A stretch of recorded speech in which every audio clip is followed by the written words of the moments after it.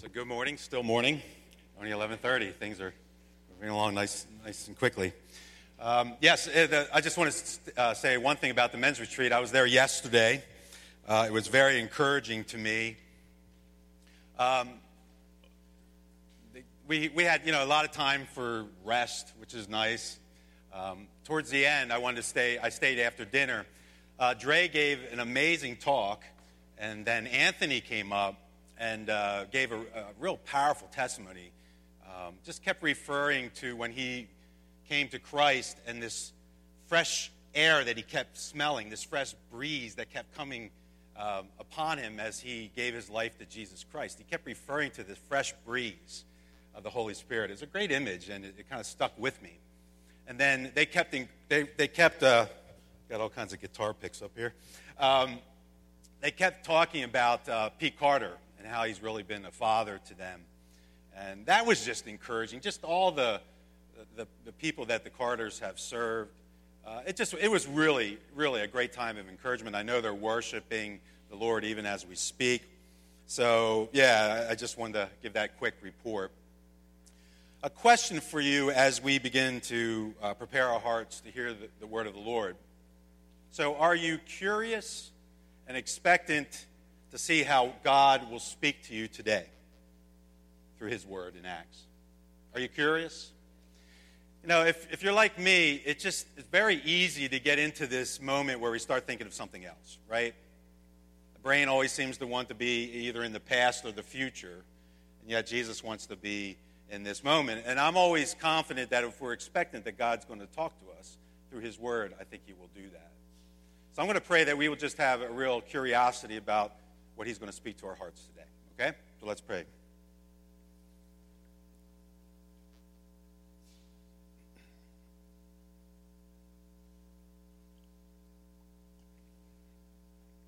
Heavenly Father, we are curious about what you will do in this moment.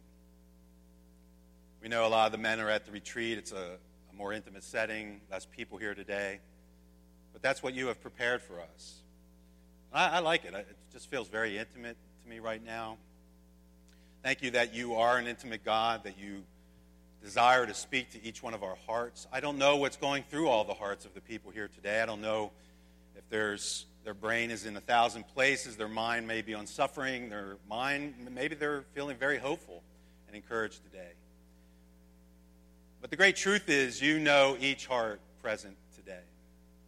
You know each person and what they're dealing with. And my prayer is that you would speak to each of us today. And so use me, Lord. Use me. Empower me with your Holy Spirit. May the words of my mouth, the meditation of my heart be pleasing in your sight, my rock and my Redeemer, for your glory. In Jesus' name, amen. So today we begin a new sermon series in the book of Acts. We will be studying Acts chapters 1 through 9. We will be doing that throughout the spring and summer. Today I will be reading verses 1 through 14. So if you have your Bibles, turn to Acts 1 or your devices, your Bible devices, Bible apps, turn to Acts chapter 1. Before I read a couple of things about the book of Acts, the author of the book of Acts is Luke. Many of us know that.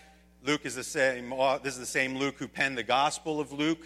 So Acts is a part of a 2-volume set of one complete work that we know as Luke Acts. It's written to a man named Theophilus.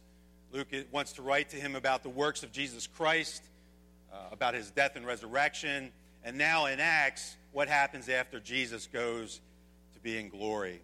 Luke was a doctor by trade.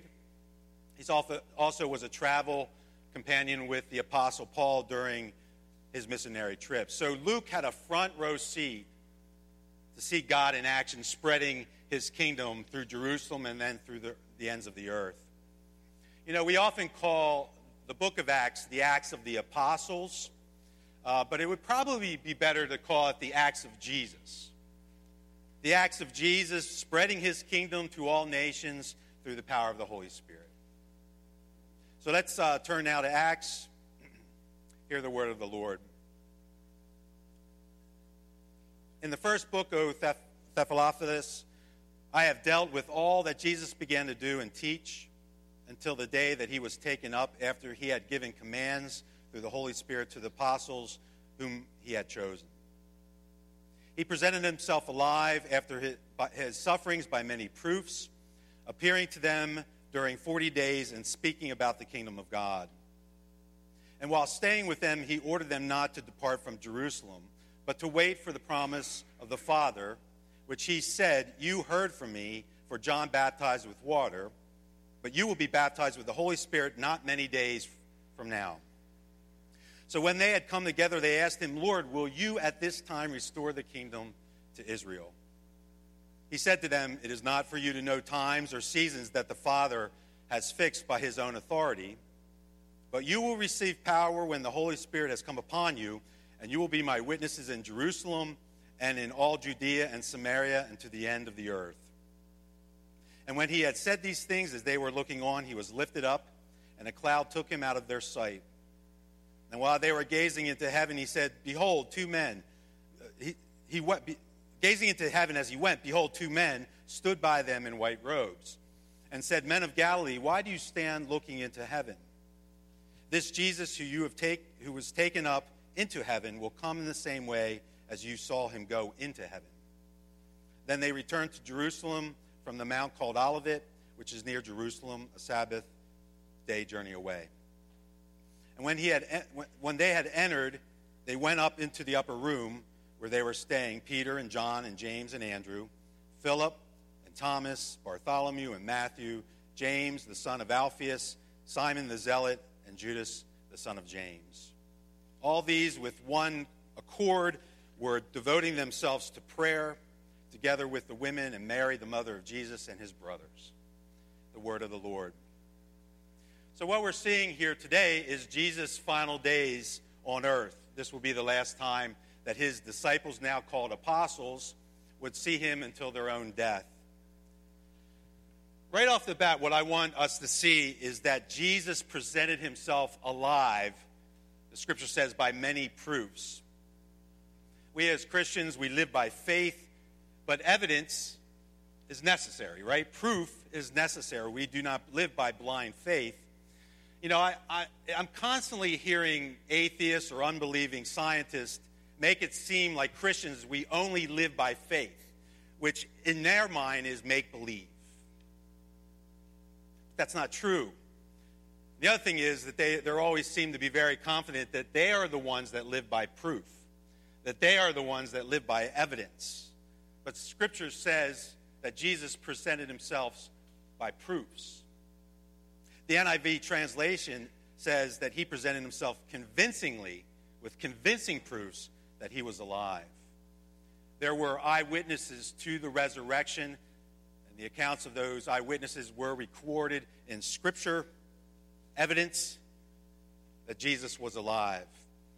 Now, Luke he was not an eyewitness, but he interviewed eyewitnesses to the resurrection of Jesus Christ. And he recorded that in the book of Luke and in Acts. Jesus presented himself alive. The church is alive because Jesus is alive.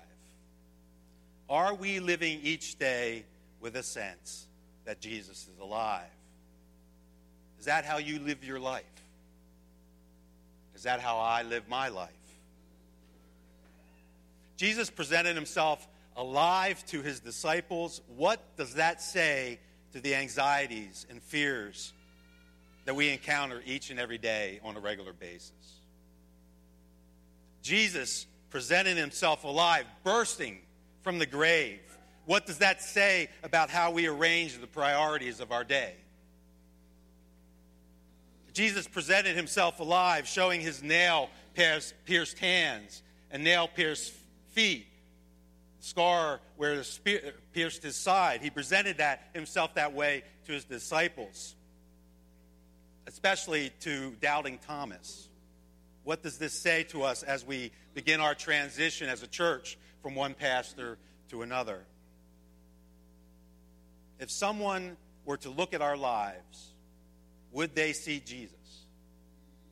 And more importantly, would they see proof that Jesus was alive. Now, this is how God spoke to me right off the bat. I am just often way too focused upon myself. Often not living the daily reality that Jesus is alive. So what did God do to get my attention? He brought suffering into my life. He brought suffering into my family's life. Why? Well, for all kinds of reasons, some of which we're still searching out. But one is, I think that he was preparing me for this moment. I think he was preparing me for this moment where I'll have to fill in the gap of leadership until our next pastor arrives.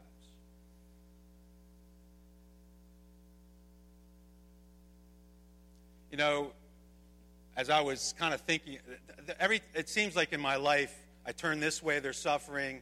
I turn this way, there's suffering. I say, Lord, will you relieve me and my family from this suffering? And the moment I pray that prayer, something else happened in that moment. So it's clear that Jesus is allowing this suffering in my life. It's clear that he's allowing this suffering in my family's life. Well, why? I mentioned one reason. But another reason is he gave me, right in the midst of really pain and deep suffering, the Lord gave me Isaiah 30:13, which says this, therefore this iniquity shall be to you like a breach in a high wall, bulging out and about to collapse, whose breaking comes suddenly in an instant.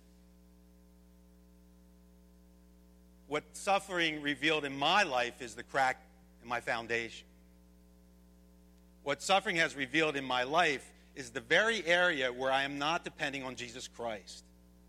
The very area where I'm not allowing his aliveness to come into my life and totally affect who I am as a person, as a pastor, as a father, as a friend. So I've learned to thank God for the suffering. It doesn't make it any easier. I want it to be gone. I still pray, Lord, please take this away.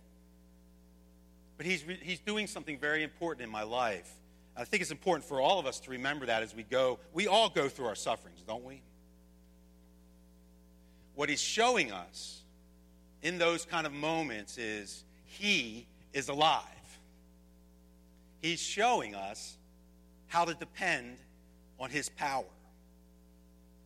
It's the nature of our flesh to depend on ourselves. It's the nature of our flesh to be independent of God.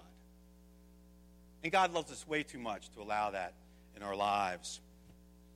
This scripture says, therefore, this iniquity shall be to you like a breach in a high wall.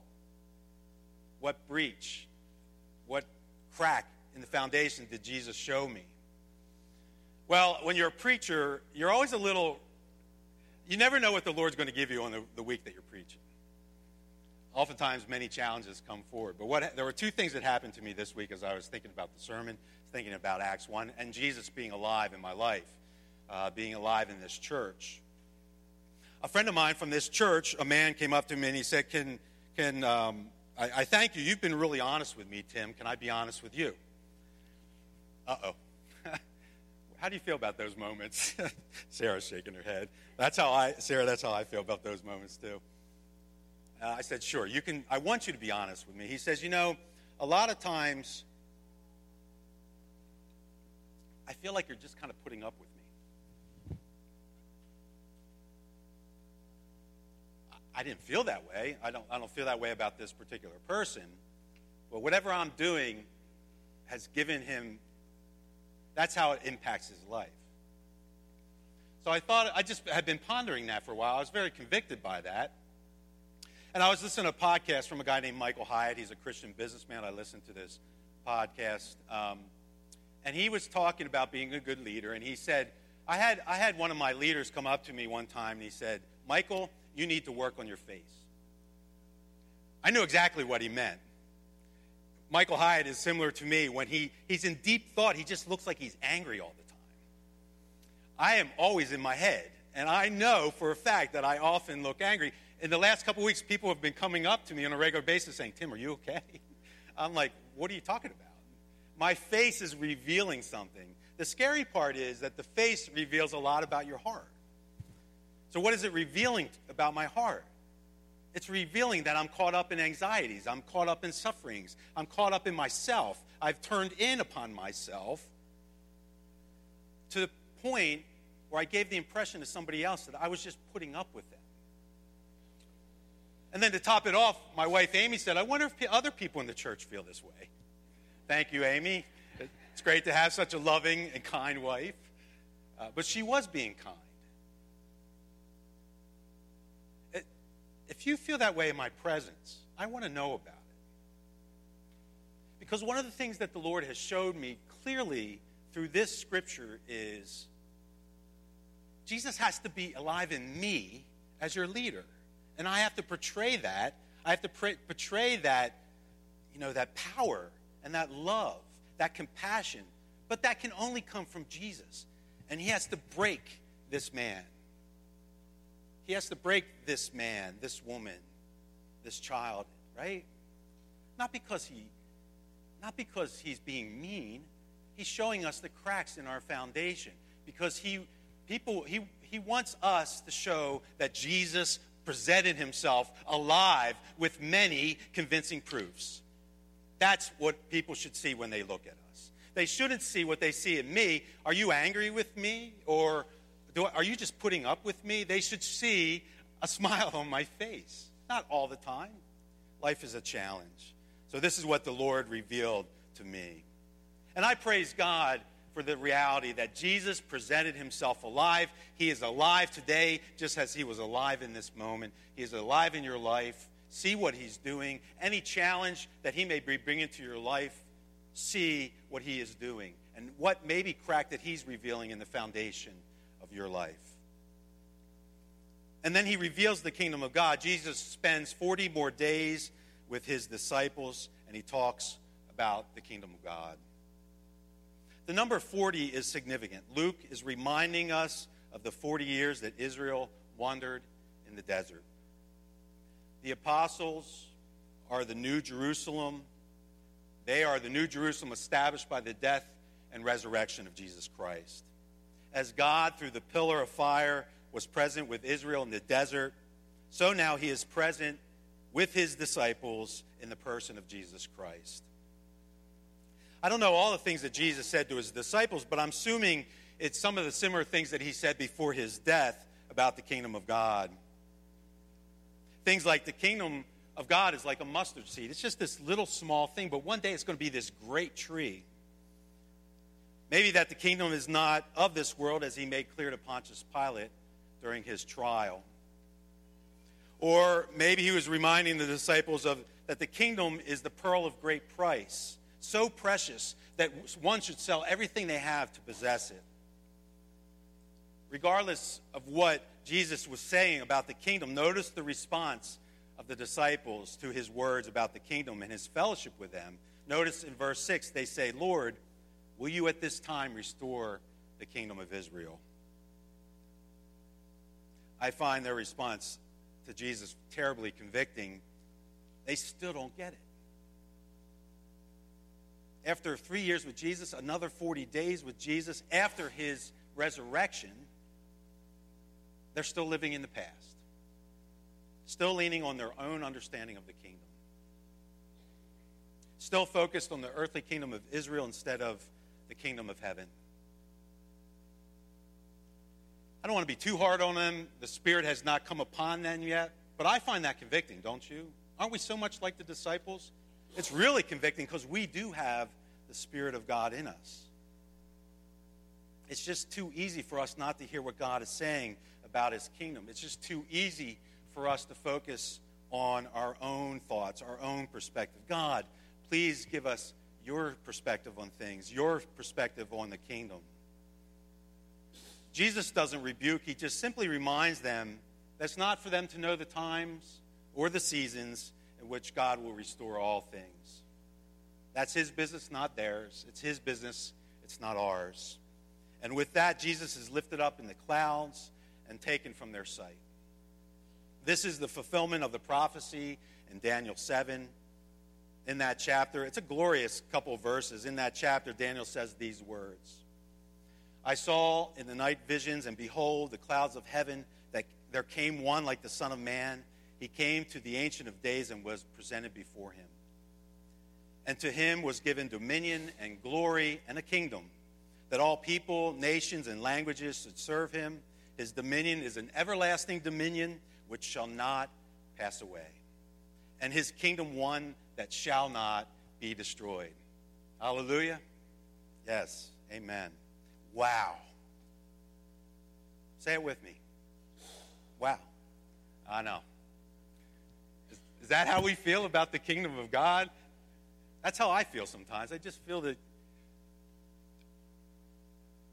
it's an everlasting dominion in your life, which shall not pass away. His kingdom is one that shall not be destroyed.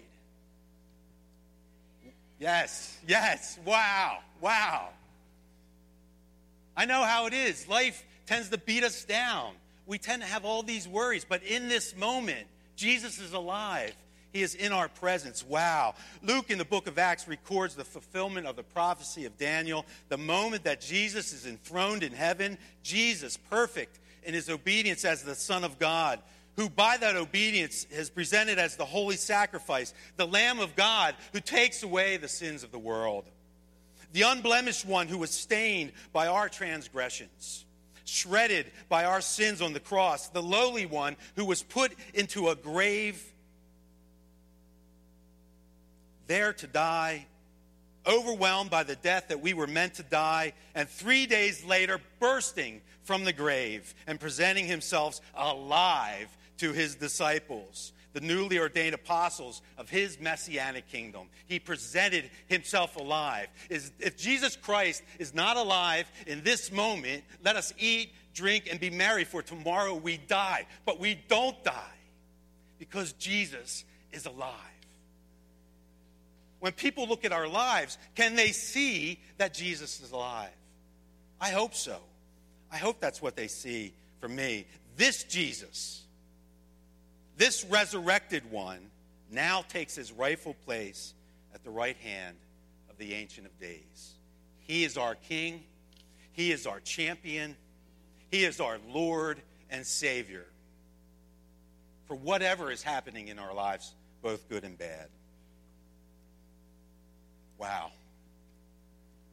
Amy and I were driving on Friday through the Lawndale community, and she nudged me and she said, "Look, there was a school. We're going close to a school, elementary school, and they were getting out early. I bet you it was report card day or something like that. And there was a girl just skipping home, completely oblivious to anybody else, skipping home in joy." That is the perfect picture for us. We should be skipping all the time because Jesus is alive. We should never walk another day in our lives. We should be skipping for joy all the time. And I was thankful for just a little reminder on a week that I was preaching to skip, to shout for joy, to be a fool for Christ. He is alive. He is alive. The last thing that Jesus says to his disciples before he is taken away is, "You will receive power when the Holy Spirit comes upon you." The Holy Spirit, the life-giving power of our Lord. I'm preaching next week as well. I will preach more extensively about the Holy Spirit. For now, I just want to all of us to notice that the Holy Spirit is described in chapter 1 of Acts as the promise of the Father. I never want us to stray too far from the heart of our Heavenly Father. This promise given to the disciples is a reminder that we have a Heavenly Father who is wildly in love with us. Through Jesus' death and resurrection, now the presence of the Spirit, the Father's compassion is on full display. I found a great quote online from a pastor who describes the Holy Spirit as the Father's love poured into our hearts. It's a great quote.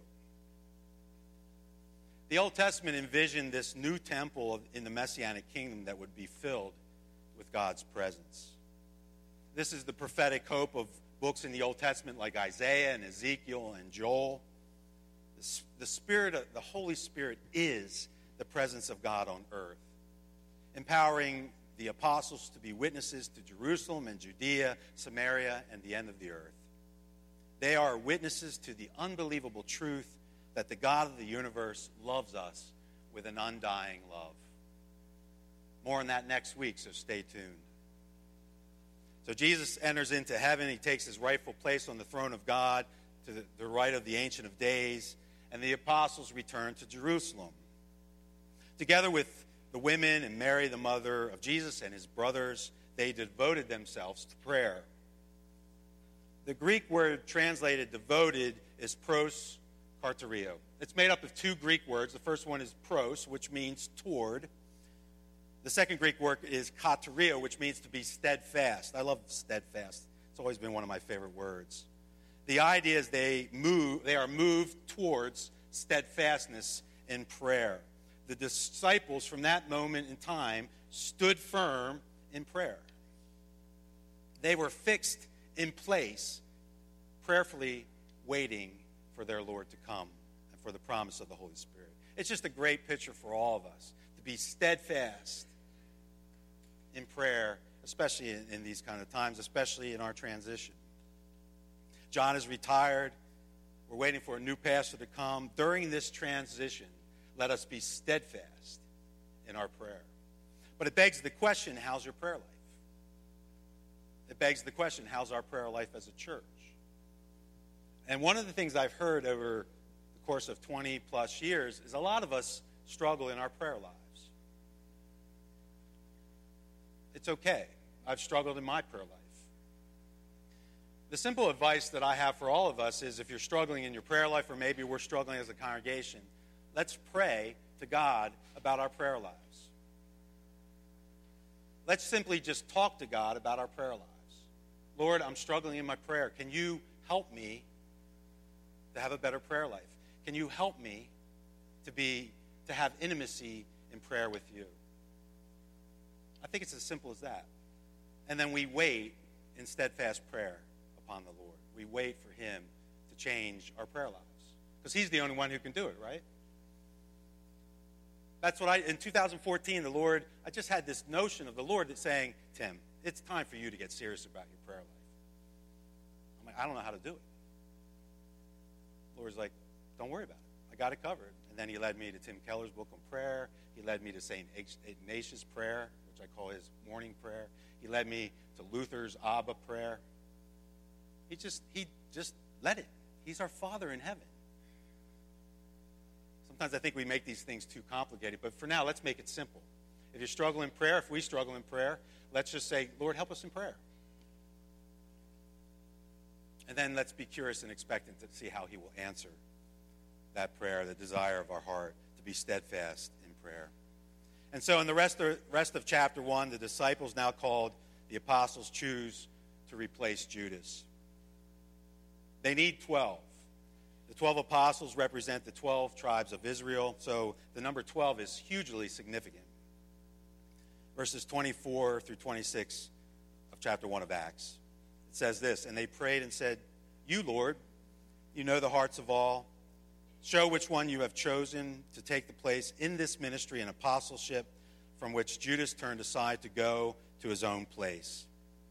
And they cast lots for them, and the lot fell on Matthias, and he was numbered with the 11 apostles. And so the 12 are restored. And so they wait in Jerusalem for the promised Holy Spirit. And we wait right along with them. More next week. Let's pray.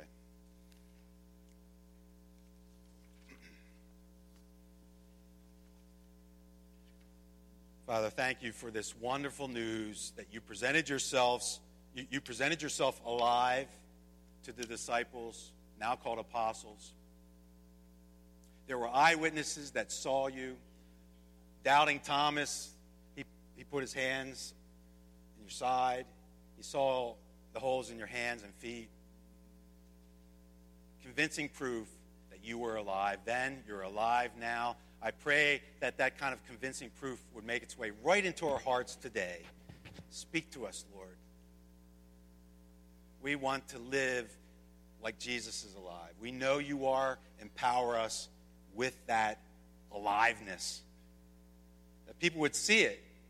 I pray they would see it in me. I pray that they would see it on my face instead of something else like anxiety or the fears I face. For that to happen, Lord, it has to be you. You have to touch our hearts. We can't work hard enough to make this happen. So we simply ask for your grace to see Jesus alive one more time, to see you on your throne, to the right hand of the Ancient of Days, and we know you're coming back. Come back to us, Lord. Come back quickly. Until then, fill us with your Spirit. Fill us with the knowledge that you are wildly in love with us as our Heavenly Father. Touch us, show us where there may be any cracks in the foundation of our lives, where we're relying on something other than Jesus Christ. Just bring us peace. And so we're just curious about how you'll answer even that prayer, and expecting that you'll do great things in our lives. And throughout this city, throughout this community of Olney, we pray in Jesus' name. Amen.